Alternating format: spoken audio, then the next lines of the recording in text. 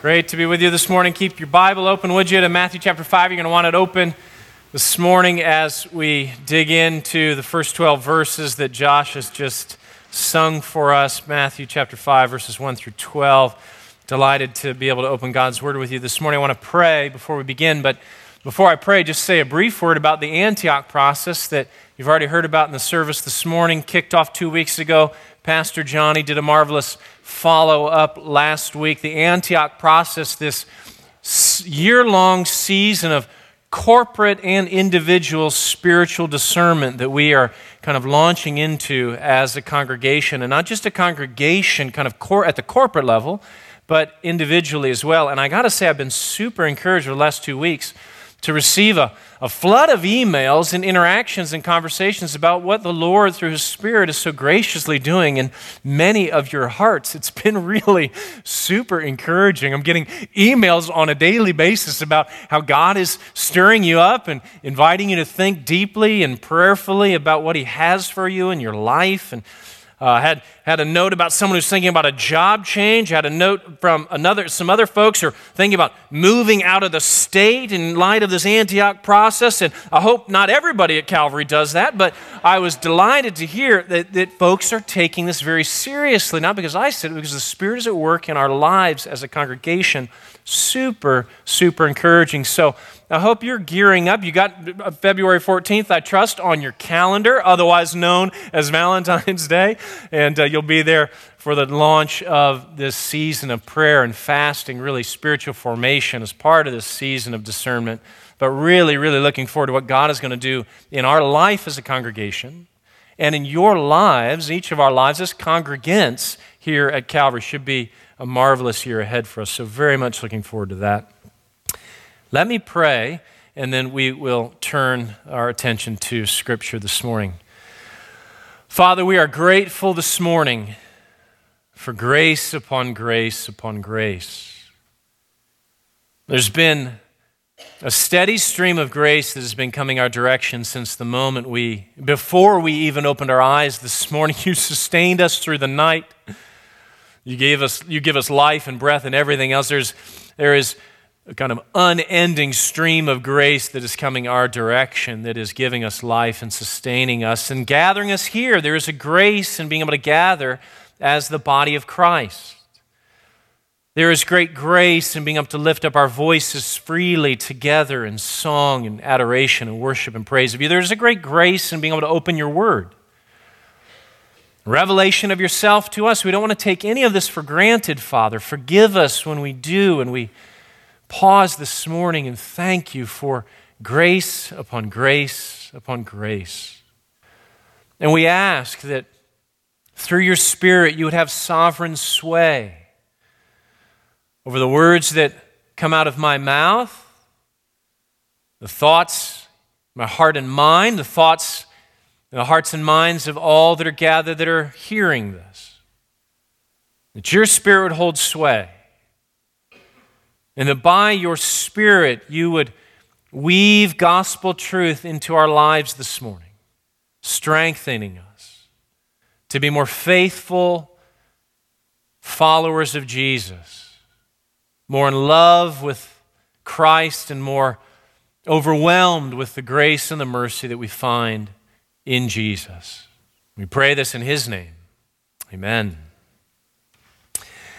Well, we have for a number of weeks now, and we will continue for not only a number of weeks, but a number of months to be in Matthew's Gospel, the first of the four Gospels, the opening Gospel of the New Testament. And this morning we come to Matthew chapter 5, verses 1 through 12, perhaps the beginning of the most famous, perhaps the most famous passage in the Bible. Certainly, Jesus' most famous teaching in the Bible, his most famous sermon, we call it the Sermon on the Mount. It is not just Matthew 5, 1 through 12. Look in your Bible. It's actually a steady, a whole chunk of Scripture. It's chapter 5, chapter 6, and chapter 7 is all this thing we call the Sermon on the Mount. One sustained teaching of Jesus here at the front of Matthew's Gospel. You'll be interested to know it's not the only teaching of Jesus, big chunk of teaching we have from Jesus in the Gospel of Matthew. There are actually 5 major teachings of Jesus in the Gospel of Matthew. This happens to be the first one, chapters 5, 6, and 7. But we'll find another one in chapter 10, and then a third in chapter 13, a fourth in chapter 18, and then the fifth and final in chapters 23 through 25, sometimes called the Olivet Discourse in Matthew's Gospel. But this, of course, is the first major block of teaching from Jesus. And so it is in many ways the epitome of Jesus' teaching and preaching ministry, the kind of core and essence of what Jesus was about in his teaching and his preaching. So if you've ever wanted to know what it would be like to hear Jesus preach and teach, you need to go no further than to listen to what we're going to see this morning, the Sermon on the Mount. It captures the epitome of Jesus' teaching. What you also need to understand, we need to understand, is that the Sermon on the Mount, chapters 5, 6, and 7, are part of a larger portion of Matthew's Gospel that hangs together as a single chunk of Scripture, if you will. And I know that, and I'll show you why you should know that and can know that too, because it is preceded and followed by 2 bookends in Matthew's Gospel that signal to us that these chapters, chapters 5, 6, 7, and then 8 and 9, they all hang together as a single unit of Scripture in Matthew's Gospel. We know that because of these 2 bookends in chapter 4 and in chapter 9. So look with me at verse 23 of chapter 4, and you can see what I'm talking about. Matthew gives a summary of Jesus' teaching and preaching ministry and healing ministry as a lead-in to the Sermon on the Mount. This is the first bookend, chapter 4, verse 23 through 25, but I'll just read to you verse 23, and you can see the summarizing statement Matthew gives it. Verse 23, chapter 4, "And he," that is Jesus, "went throughout all Galilee, teaching in their synagogues and proclaiming the gospel of the kingdom and healing every disease and every affliction among the people." And then turn with me now to chapter 9, verse 35, and you can see the other bookend that brings this whole chunk of teaching in Matthew's gospel to a close. Matthew chapter 9, verse 35, he repeats basically the same thing he said in chapter 4. Look there, verse 35. "And Jesus went throughout all the cities and villages, teaching in their synagogues and proclaiming the gospel of the kingdom and healing every disease and every affliction." See what Matthew's doing with these 2 bookends? He's telling us that everything that comes in chapters 5 through 9 is about essentially 3 things. 3 aspects to Jesus' ministry that he summarizes in those 2 verses I read for us. Jesus' healing ministry, his teaching ministry, and his preaching ministry. So over the next number of weeks, as we look at chapters 5 through 9, we're going to see these 3 themes: teaching, preaching, and healing. Chapters 8 and 9, if you look there, you'll see are all about Jesus' healing ministry, chapters 8 and 9. Look there, chapter 8, verses 1 through 4. Immediately, right after the Sermon on the Mount, Jesus gets busy cleansing a leper, chapter 8, verses 1 through 4. Then he goes on like that, heals the centurion's servant in verses 5 through 13 of chapter 8. Heals Peter's mother-in-law and many others, verses 14 through 17. Heals 2 men with demons in verses 28 through 34 of chapter 4. Heals a paralytic at the beginning of chapter 9. 2 blind men in chapter 9, and a man who is mute also in chapter 9. Obviously, chapters 8 and 9, all about the healing ministry of Jesus. Which leaves chapters 5, 6, and 7, the Sermon on the Mount, all about the teaching ministry of Jesus. And that's just what you find. Look there with me, chapter 5, verse 1, the introduction to the Sermon on the Mount. It's exactly what Matthew says. Notice how he describes the scene. Seeing the crowds, Jesus went up on the mountain. That is a place of revelation in the ancient world, like Mount Sinai. Moses went up on Mount Sinai, so too Jesus goes up on the mountain. That's not just geographical throwaway language. That's a place of revelation. God's will is going to be revealed to his people. Jesus goes up the mountain, and when he sat down, right, in the ancient world, Teaching, authoritative teaching, happened by the teacher sitting down and the students standing. Wonder what that would be like some Sunday if I tried that for preaching. Have you all stand and me sit on a stool or something. Anyways, this is what Jesus does. He sits down and you see what happens. His disciples come to him, right? His disciples come to him. And notice how Matthew sort of says something totally redundant to emphasize the significance of what is about ready to happen. And he opened his mouth, right? A redundancy, an unnecessary redundancy. And he opens his mouth to signify the significance of this and taught them saying. Obviously, this is about the teaching ministry of Jesus. But what I want you to also understand, listen, this sometimes gets lost in the shuffle, is that the Sermon on the Mount, and make a mental note, kind of theologically, very important, is not, the Sermon on the Mount, 5, 6, 7, is not just about the teaching ministry of Jesus. He's not just here being a Jewish rabbi giving a lecture on how to live the Christian life. He's also operating as a prophet and a herald of the reign and the rule of God. What am I saying? I'm saying the Sermon on the Mount is both teaching and preaching. Both how to honor God, teaching, and you might say why to honor God, preaching. Or what we should do, teaching, and what God has done in and through Jesus, the preaching. And so let me encourage you, just right out here at the start of this message, to dial in over these next couple of weeks as we dive into the teaching and preaching ministry of Jesus and spend a number of weeks in the Sermon on the Mount. Set your alarm on Sunday morning, maybe set a second alarm, get up early, get here, perhaps even invite a friend, and come eager and anticipating getting to know Jesus in his teaching, his preaching, and even his healing ministry over these next couple of weeks as we look at the Sermon on the Mount. Now, this most famous sermon of Jesus's, it begins with what is probably the most famous introduction to any sermon.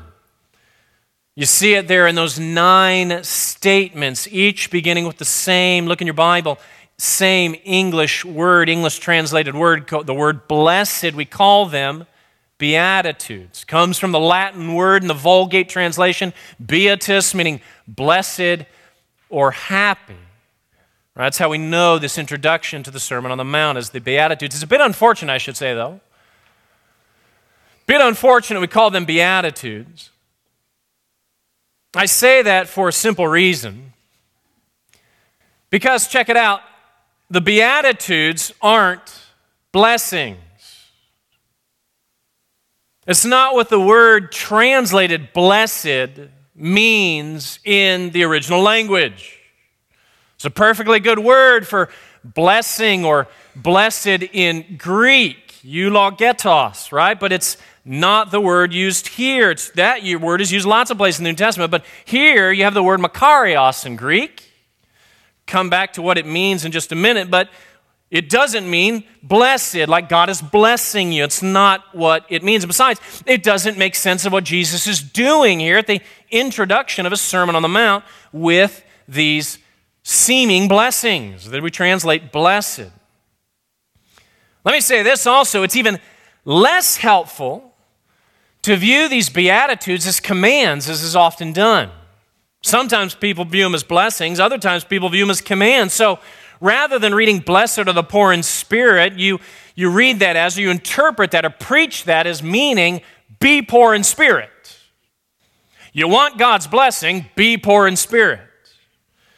Or if you're poor in spirit, then you can get into the kingdom of heaven. Like Jesus is setting up some entrance requirements into the kingdom of heaven. It's a new form of law. Do this and you will live. So that what starts out as looking like pretty encouraging stuff because it's got that blessed word and you're like, well, this is going to be pretty encouraging. Then all of a sudden you look at it and you view it and you hear it and you maybe hear it preached and taught and you come away with a pretty heavy burden because these are all interpreted as being commands. It's not what Jesus is doing here.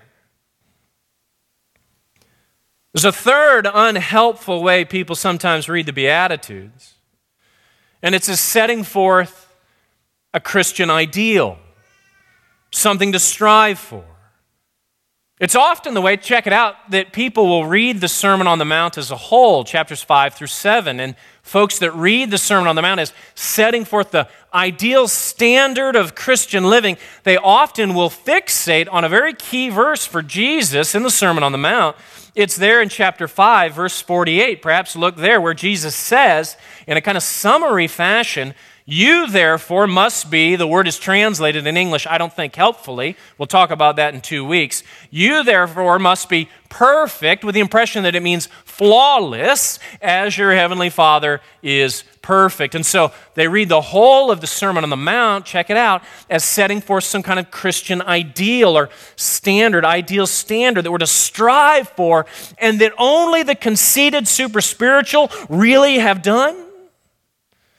And the rest of us are feeling pretty lousy by measuring our lives up against the Sermon on the Mount, and thus the Beatitudes as well. But listen very carefully this morning to me. This you do not want to miss. These 9 sayings in the introduction of the Sermon on the Mount, what we call the Beatitudes, these are not blessings. They're not commands. They're not ideals. It's not what Jesus is doing here. And so a little good news right here at the start of the message, actually, on the Beatitudes, this message on the Beatitudes. The good news is this: you shouldn't leave here this morning resolved to try harder to be a better Christian and live these Beatitudes better. And I wouldn't want you to leave this morning with guilty feelings that you're not quite hitting the mark and reaching the standard of perfection as the Beatitudes lay it out. And I certainly wouldn't want you leaving here this morning wondering if God's not blessing your life because you're not meek enough or not pure in heart enough. That's not what these Beatitudes are doing. They're not blessings, they're not commands, they're not ideals. So what are they then? What are they? They are, in a word, descriptions. That's what they are. Jesus is describing what it looks like to be his disciple. That's what he's doing. He's describing what it looks like to repent, for the kingdom of heaven is at hand. He's describing what it looks like to respond to his invitation to follow me. He's describing what it looks like to, yes, be perfect as your heavenly Father is perfect. He's describing what it looks like to have your righteousness even exceed the scribes and the Pharisees. He's describing what it looks like to enter by the narrow gate. He's describing what it looks like to build your house on the rock rather than on the sand. In a word, you know what Jesus is doing? He's describing what it means to be a follower of Jesus. He's describing what we would call a Christian. By the way, there's been a lot of talk in the news media and in Christian subculture as well about what it means to be an evangelical, right? And we even have our own Pastor Joey teaching a class on what it means to be an evangelical. This is what it means to be an evangelical. And what a difference it would make if this was the definition and reality of what it means to be a follower of Jesus. And so you see what Jesus is doing right here at the start of his Sermon on the Mount? He's painting a picture. In fact, you might even say he's casting vision for what it means to be a follower of Jesus. And he captures this vision of what it means to be a follower of Jesus with one word. It is the word that is translated blessed 9 times in this passage, but I would capture it and translate it differently. I would use this one word. The vision he's casting is this one word, flourishing. Flourishing. Flourishing, from the Greek word makarios. It's what it means in its original context. It means thriving, blossoming, living well and doing well. It's used 9 times at the beginning of each of these statements, and it's best captured by the idea of flourishing. And so what are these Beatitudes? They're a picture of flourishing. That's what they are. The world's greatest preacher begins the world's greatest sermon with a vision of flourishing. Don't you love that? Something everybody is ultimately interested in. Every society, every culture, every religion, everyone, everywhere is ultimately interested in this question: what is the good life? What does it mean to flourish in this world? That's what Jesus is giving us here in these Beatitudes, a picture of flourishing. Remember, Jesus didn't come to earth to be a cosmic killjoy, to crush the human spirit, to invite you to evaporate into nothingness and to take some poison but smile as though it's actually all great. No, as Jesus says, John 10:10, quote, "The thief," that is the devil, "comes only to steal and kill and destroy. I come that they may have life and have it abundantly." What does abundant life look like according to Jesus? This is our description. These 9 sayings, what we call these Beatitudes. Perhaps better to call them the flourishings. Not the Beatitudes, but the flourishings. Flourishing are, Jesus says, the poor in spirit. Flourishing, thriving, blossoming are those who mourn. Getting after the good life, flourishing, are the meek. Flourishing are those who hunger and thirst for righteousness. Flourishing are the merciful. Flourishing are the pure in heart. Flourishing are the peacemakers. Flourishing are even those who are persecuted for righteousness' sake. Flourishing are you when others revile you, persecute you, and utter all kinds of evil against you falsely on my account. Jesus is giving us here a picture of flourishing. Just this week, perhaps you caught this in the news, I came across a little article written up in CNN about a new class that is being offered at one of America's most prestigious universities. The university is Yale University, and the class is Psychology 157, which goes by the title, Psychology and the Good Life. Psychology and Makarios. It was offered, registration opened evidently on January 12th, and immediately 300 people signed up. 3 days later, there were over 600 people signed up. A few days after that, there were over 1,000 people signed up. 1,200 total, the most popular class in the history of the university, Yale University. They had to move the class to a big concert hall, of course, to handle all the issues. But what a vivid picture of the spirit of the age. Psychology and the good life. The age-old question of what is the good life?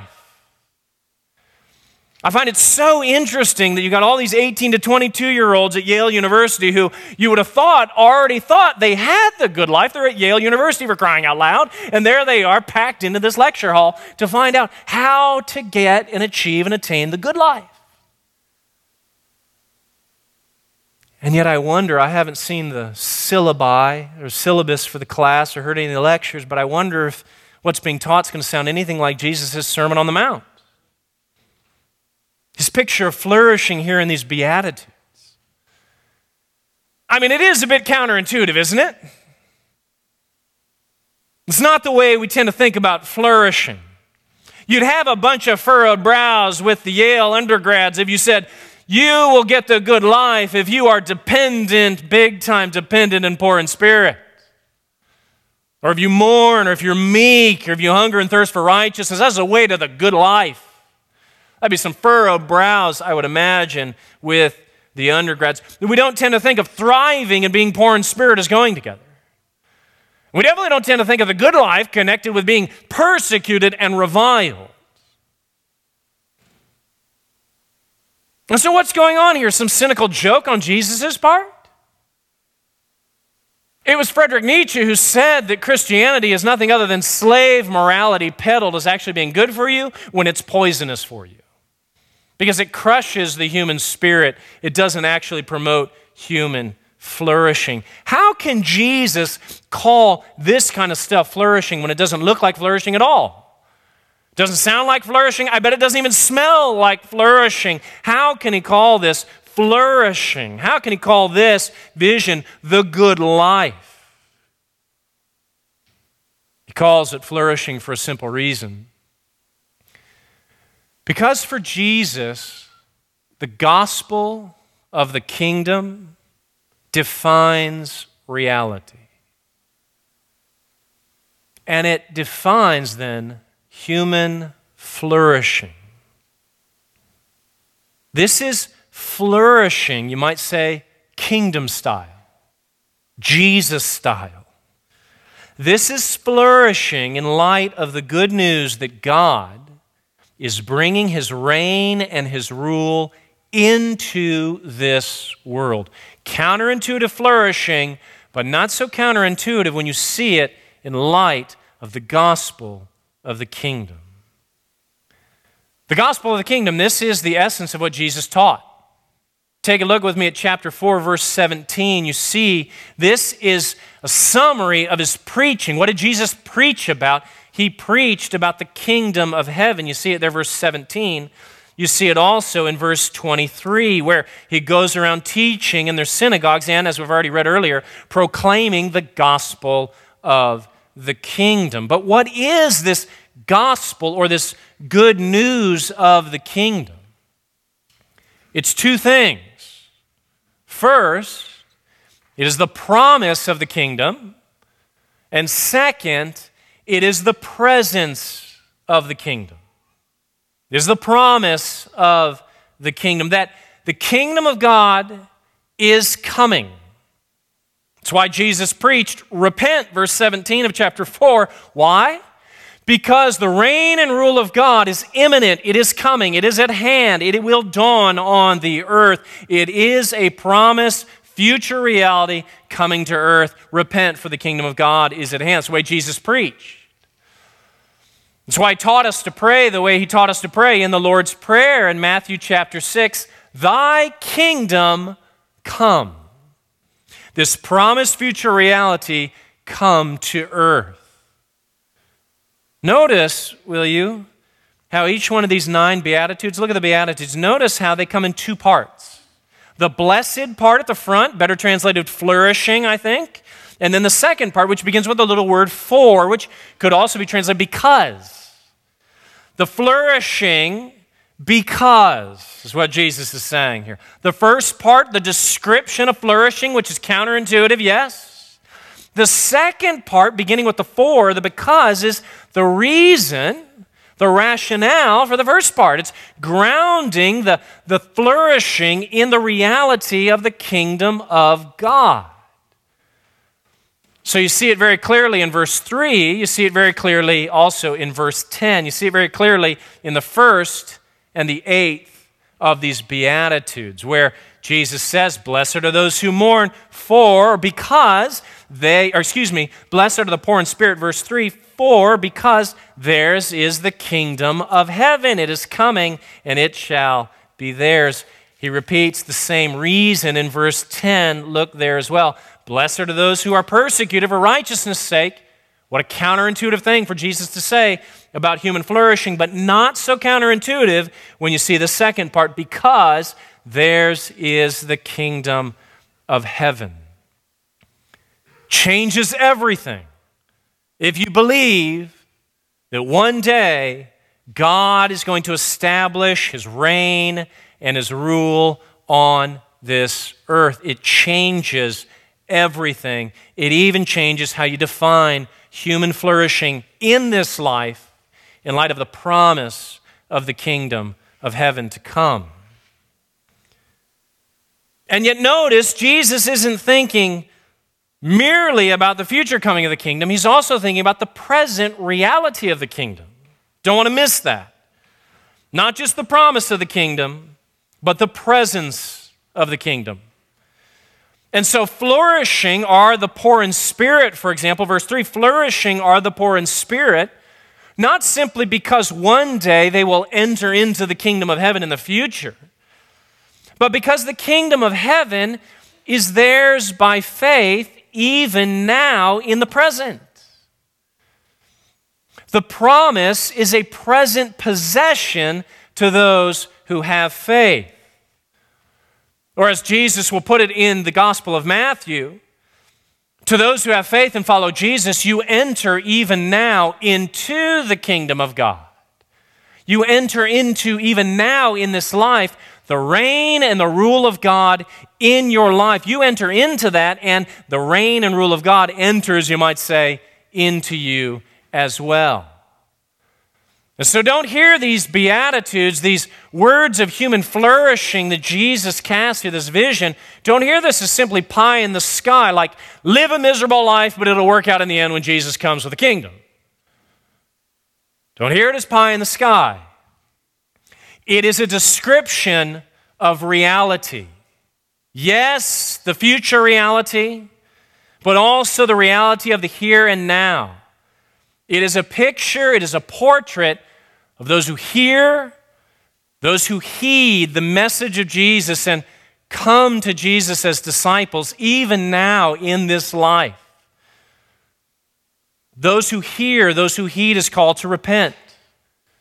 Those who hear, those who heed is called to come, follow me. When that's going on in your life, you're flourishing from Jesus' perspective. Even in this fallen world, you are flourishing because of the good news of the kingdom of God. And so you see these Beatitudes, what we call these Beatitudes, these aren't blessings. That's not what Jesus is doing. He's not pronouncing a blessing, right? These aren't commands. He's not saying, be this, be this, be this, be this. These aren't ideals. He's not saying, strive really hard for this. Leave here feeling guilty because you're not working hard enough at being meek or pure in heart, any of the rest of it. That's not what's going on. Rather, what he's giving us is a powerful description of what it looks like to live the good life, to thrive, to truly prosper, to live well and to do well in this life, all because of the gospel of the kingdom of heaven. He's giving us a description of flourishing. But not just a description. In the description, you see, is an invitation and a correction perhaps, and perhaps an assurance.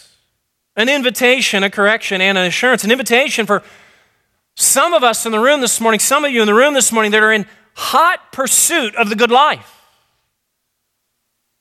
You might have been in hot pursuit of the good life your whole life, seeking the secret to the secret to the good life, to a life of flourishing and of thriving. And you've tried lots of ways to get after it, but you've been surprisingly and frustratingly, if you're honest with yourself, it's been surprisingly and frustratingly elusive. Now you might be on that cusp of trying a different approach. Might be why you're here this morning. A different approach, not your approach to human flourishing. You've been trying that for many, many years perhaps, but Jesus' approach to human flourishing. You're on the cusp of trying a different strategy, a different approach. When you're on the cusp like that, thinking about turning away from pursuing your own approach to human flourishing to submitting to and embracing Jesus' vision for human flourishing, the Bible has a word for that, being on the cusp, making that turn. The Bible uses the word, Jesus uses the word repentance. That's what repentance is in the Bible. And so let me encourage you, if that describes you this morning, let me encourage you to take the next step this morning. Even now, respond by faith to Jesus' invitation to come, to follow me. Ask Jesus to take the reins of your life. Ask Jesus to take your sin upon himself and offer you forgiveness. Ask Jesus to come into your life and begin guiding your life. If you find yourself on that cusp, takes the next step, there is an invitation here in this description of the good life, of the flourishing life. There's an invitation. Receive the invitation. For some of us, though, I think there's also a gentle word of correction in this description of the life that flourishes in the kingdom of heaven. Listen, some of us, I suspect, maybe most, if not all of us, we're not big fans of being poor in spirit, right? Or being meek, or hungering for much of anything other than, our lunch, right? Not big fans of any of that. We prefer strength and confidence and being in control and having solid plans and living life to the full, being self-reliant, not the stuff that Jesus is talking about in this message. And so there may be a gentle word of correction to those of us that when we even feel the poverty of spirit coming on or the meekness coming on, the world's circumstances line up in such a way that we feel ourselves sinking into the kinds of descriptions Jesus is talking about here. We want to resist it and get out of it as quick as possible. There may be a gentle word of correction, even loving rebuke, not a word of condemnation, but a word of correction. Jesus, he wants to redefine the way we think about flourishing, the way we experience flourishing. There may also be a word of assurance here for some.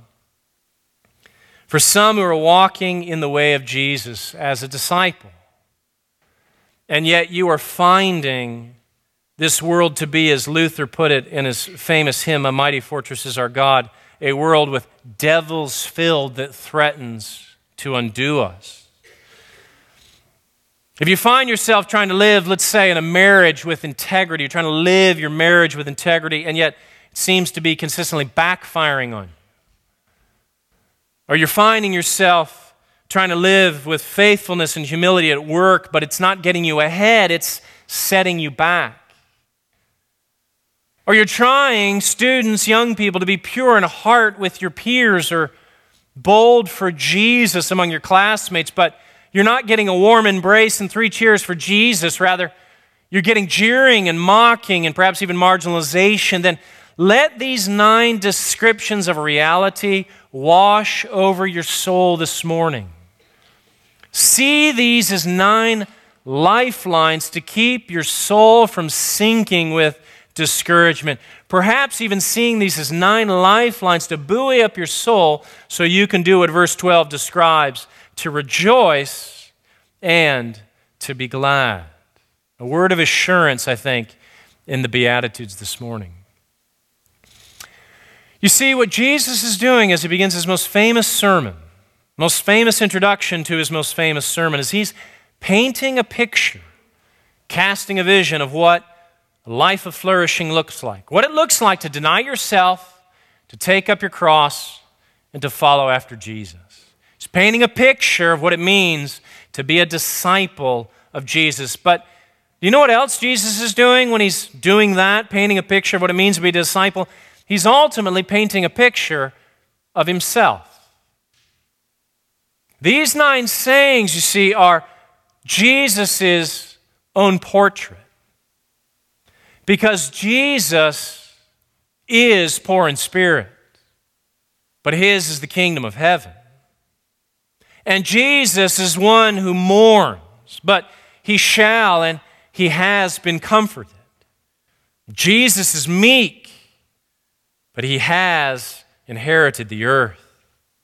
Jesus is one who certainly hungers and thirsts for righteousness, but he shall and he has been satisfied. Jesus is merciful. He's incredibly merciful, and he shall receive mercy. He has received mercy when the Father raised him up on the 3rd day.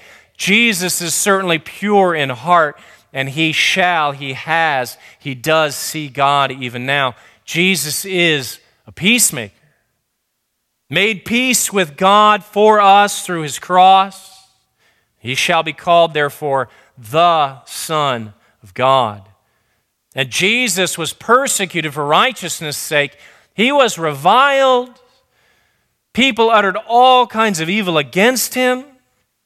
And yet for the joy set before him, he endured the cross, despised its shame, and is now seated at the right hand of God.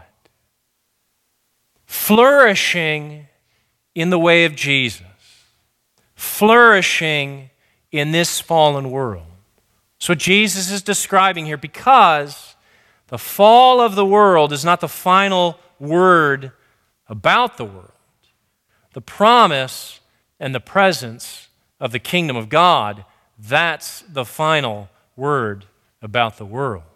And it holds out hope for us as we give our lives to Christ and pursue flourishing as Jesus describes it here in the Sermon on the Mount. Amen?